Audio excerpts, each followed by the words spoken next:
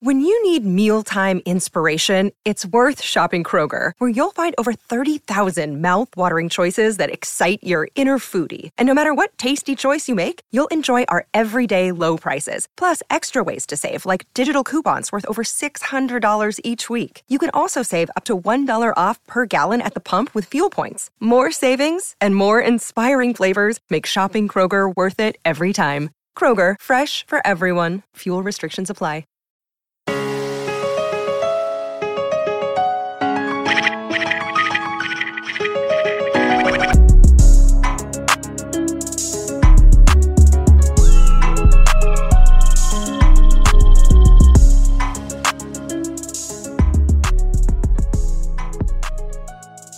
What is up, everybody? Welcome back to the Future Cast on the Player Profiler Radio Network. I am Cody Carpentier. You can find me on Twitter at CarpentierNFL. And with me, as always, my main man, Andy Milnick. You can find him on Twitter at FFDataKing. Andy, we're bringing a little bit of a different show here tonight. We're going to be doing the top 5 coaching hires of the 2022 offseason. How are you doing tonight? Doing great, man. It's awesome to see some of the coaches that we've got lined up here that we're going to talk about today. Kind of give folks a little taste of what they should expect to see, or kind of our thoughts or feelings around, were some coaches a good fit? Was it a smart hire? Was it a dumb hire? We'll give you all the takes that you need heading into the college football season. It's going to be interesting. I know researching this, a lot of the situations that changed, a lot of the old faces in new places, and just kind of all around, the face of college football kind of in a way was flipped upside down. So I'm excited to get jumped into it. Let's start it out right here with the top 5 college football coach hirings of the 2022 offseason. Andy, I'm going to give you the mic with number 5. Yeah, I think number 5 subtly goes to a team that I'm not a big fan of their fans, but I think it's a good hire by the Florida Gators. I think Billy Napier coming out of Louisiana is a really good hire for them. Even though I'm against Dan Mullen being fired, after last year, I know he didn't meet the recruiting requirements that Florida fans had for him, but at the very least, man, Billy Napier is going to come in here, and at least he improved Louisiana from 7-7 to 12-1. So, we'll see. Again, this is coming off the heels of firing Dan Mullen, who went 34-15 with a 2-1 bowl game record. So, or almost competed for the SEC East that one year, right, with 111-2. So, yeah, I see Billy Napier, number 5 for me. A guy that was I literally had him penciled in as one of my honorable mentions. I had 2 guys as honorable mentions that didn't make the list. But with my number 5, I'm going Notre Dame, Marcus Freeman. A guy you could argue deserves to be higher in this list just because of what he brings to this team and this community, being a guy that played at Ohio State and then coached at Notre Dame, and just being from the area. He was a grad assistant at Ohio State. He was defensive coordinator at Cincinnati the last few seasons, defensive coordinator at Notre Dame last year, and then he came in and got the head coaching job from Brian Kelly, who was 11-1, but jumped ship for LSU. I think Marcus Freeman just brings the moxie, the young energy to Notre Dame, something they've been missing since the early days. You remember, we all know Lou Holtz as being that old bag, that old wrinkly guy, but when Lou Holtz was there in his heyday, he was young, and that's when they were kicking ass. So maybe Notre Dame returns to normalcy. So I'm going number 5, Marcus Freeman to Notre Dame. Yeah, and that's a great pick for number 5 for him, because I've got him later on, further down on my list too.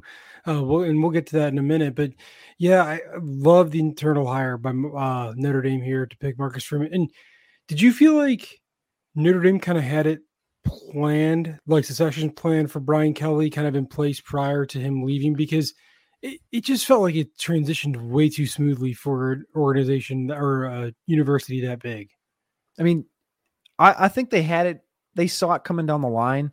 When they brought him over in 2021, they had to be like, hey, if something, maybe there's an inkling that if an opportunity like LSU opened up for Brian Kelly, then maybe he would take it. And then having Freeman on the staff in 2021, I think that would open the door.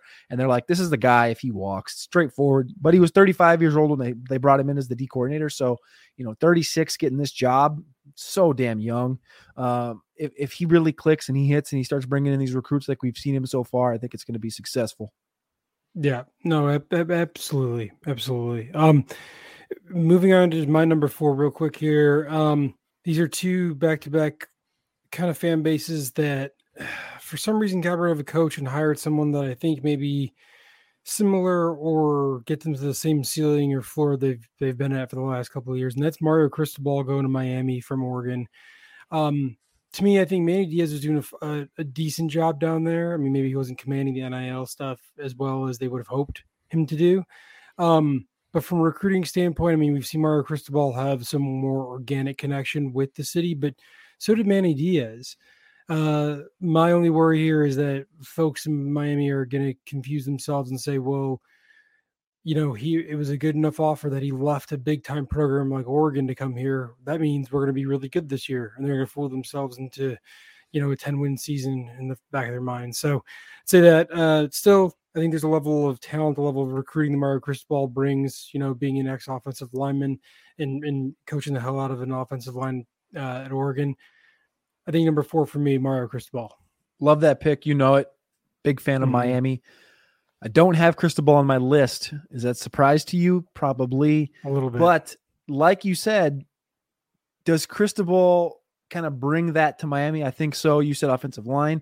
Big struggle for Miami over the last few seasons is grooming an offensive line together. It's always been like one piece here, and the quarterback, and they got Van Dyke. So I think what he brings is something that is opposite of what Diaz pretty much had, which was defense and not offensive line, not quarterback. So I am excited for that. But with my number 4, I'm going to go to TCU. Let's go over to Texas. I'm going to go to Sonny Dykes, going to TCU to fill in for Gary Patterson. Jerry Kill was there a little bit last year. Sonny Dykes in this offense, I think, coming over from SMU.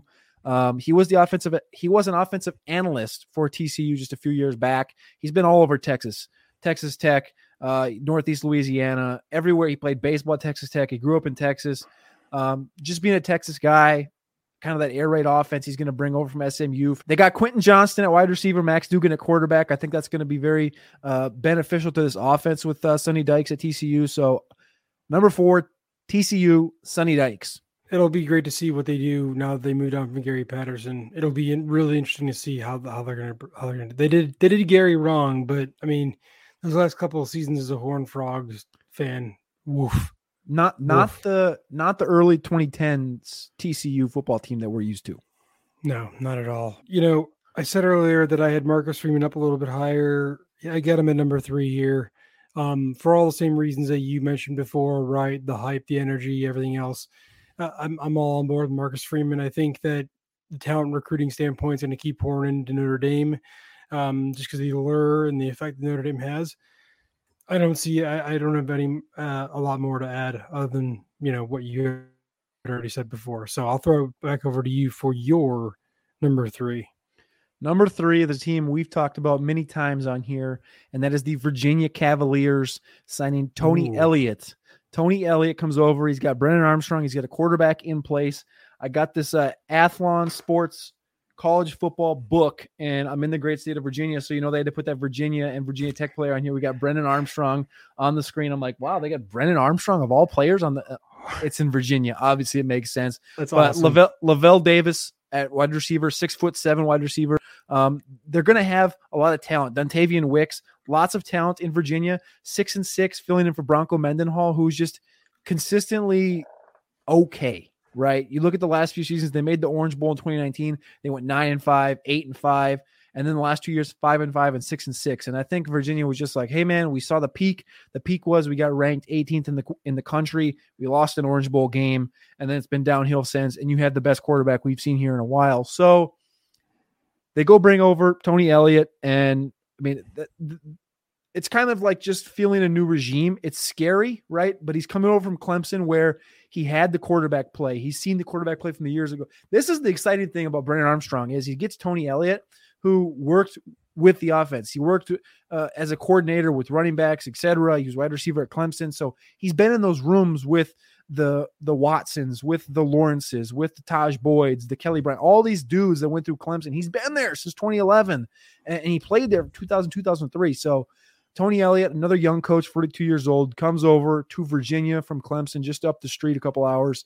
And I think he's going to really elevate this Virginia offense and team overall. And I think you're looking at at least a 9-win team in Virginia in 2022, which is amazing for a first-year coach. Let's go Wahoos. I'm down. I can't wait to see how he helps Brandon Armstrong elevate his game to being one of those early round quarterbacks that we think potentially he could be if he rounds into form here. I know you're a big Brandon Armstrong fan, and 4,000 yards last year. Is there a ceiling of, can he put himself, like, can he elevate himself to the tier of, I know Burrow transferred, and we see these Kenny Pickett, the last year in college, they elevate their game to another level, and they kind of put themselves in the conversation of being a early first round. You like Brandon Armstrong. Do you think Brandon Armstrong has that potential upside, especially given bringing over a new coach like Tony Elliott? My gut feeling is no. My gut feeling is like I like him a lot. I think he'll be a good quarterback this year. I don't know if they can break through a ceiling of like 9 wins, right? To me, this feels like best case scenario, you end up being 2014 Mississippi State, right? Where you're right in front, you're rolling over teams, you're crushing people, right? That's when Dak Prescott was electric, right? Mississippi State ranked number 1 in the first college football playoff rankings.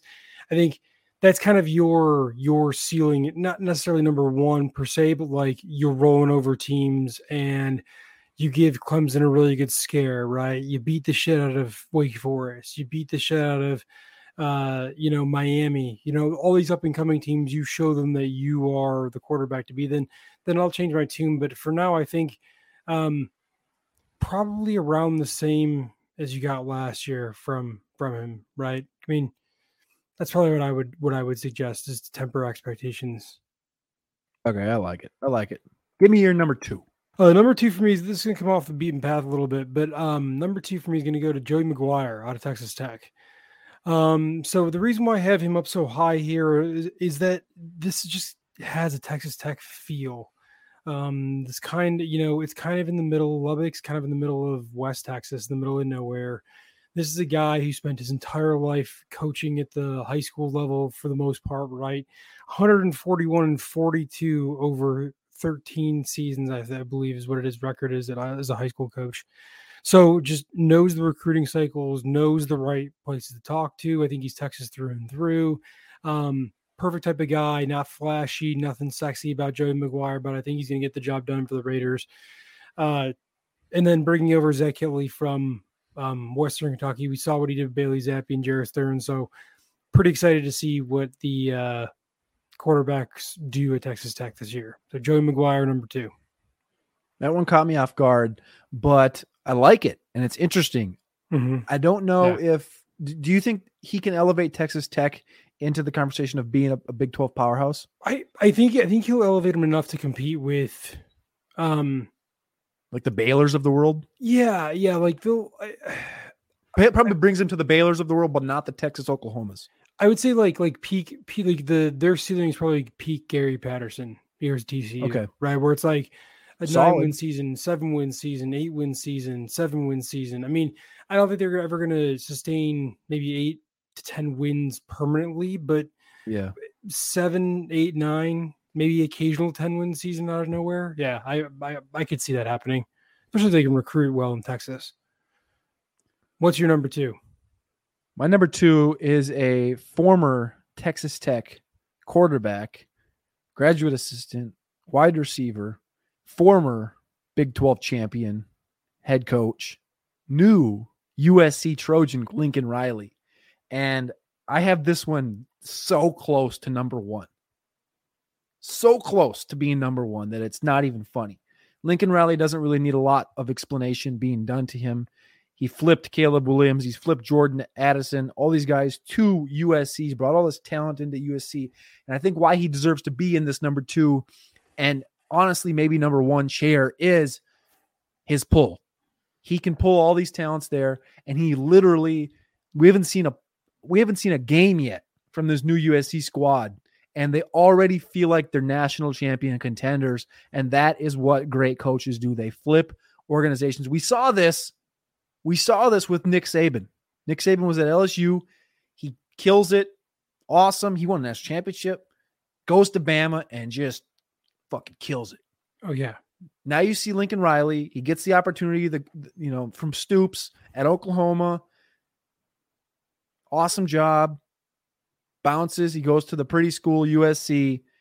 Is he going to follow in the real footsteps? And he's not even 40 yet. Is he going to be there for 20 years and build the next dynasty? Is USC back? It's what I want to see from Lincoln Riley. And I have him at number 2 because I have an awesome guy at number 1 that I'm excited for. But I want to know your number 1 first. My number 1, it's not going to shock anybody if you listen to last week's episode or you watch last week's episode. It's going to be Brent Venables coming over from Clemson, DC coming over, head coach at Oklahoma. I think with all the drama of Oklahoma fans trashing Lincoln Riley or going after Lincoln Riley and all the Twitter garbage out there, I think it's kind of clouded the situation and made everyone forget that Brent Venables had other head coaching offers before this year. It wasn't just randomly Oklahoma sprung up out of nowhere and said, hey, we want to hire you. And he'd never been asked to be a head coach anywhere else before. So I think picking, choosing, learning from Dabo Swinney, the recruiting process, how that works. I also think that situational wise, right? Tony Elliott is leaving Clemson or left Clemson. DJ Uiagalelei is questionable at best. I think for him, he's just okay, this now time is better than any to just jump ship, try something new. I think it's going to be an interesting time there with Dylan Gabriel in Norman, Oklahoma. So Brent Venables, number 1 top head coaching hire of the offseason. It did very much surprise me to see him go. I had him as my other honorable mention as well with Billy Napier. So I'm very excited to see that. But my number 1, if you go over to Caesar Sportsbook right now, use the promo code Underworld 15. Underworld 15, Pac-12 2022 conference title game winner. She's got to make it to the conference championship from the Pac-12 North. Those teams are Oregon, Washington State, Oregon State, Washington, Cal, and Stanford. Plus 1,800. I'm going Washington Huskies, Kalen DeBoer, the new head coach of the Washington Huskies, the Sioux Falls native, the South Dakota born and raised Sioux Falls killer, Kalen DeBoer. This man was at, back to back NAIA championships when he was at Sioux Falls, killing it. He goes to Fresno State in 2 seasons, flips the team, 9-3 in 2021. Now he's going to Washington. This team was straight dog water in 2021, 4-8. They bring in Michael Penix. They got Jalen Polk. They got a bunch of sophomores, Jalen McClellan at receiver. They bring back Jackson Kirkland, their stud left tackle, who was going to be in the 2022 NFL draft. Kalen DeBoer and the Washington Huskies with the 5th best odds to win the Pac-12 Conference Championship game. My number 1 coaching hire of the 2022 offseason. Let's go. Am I wrong, Andy? Yeah, dude, I don't think you're wrong. I think he's a great coaching hire. I had him as one of my honorable mentions. In fact, I honestly thought you were going to go to your Homer roots again and pick the guy down the street from you who got hired. This boy don't lose. He's been coaching since 2005. Okay, so 2005, 2009 at Sioux Falls, 2020, 2021 at Fresno. He's the OC at Indiana, where Penix was at. He brought Penix with him. Yep. OC at Fresno, Eastern Michigan, all these places. As a head coach, he's 79-9. I think he's gonna be a good hire. He don't lose. He don't lose.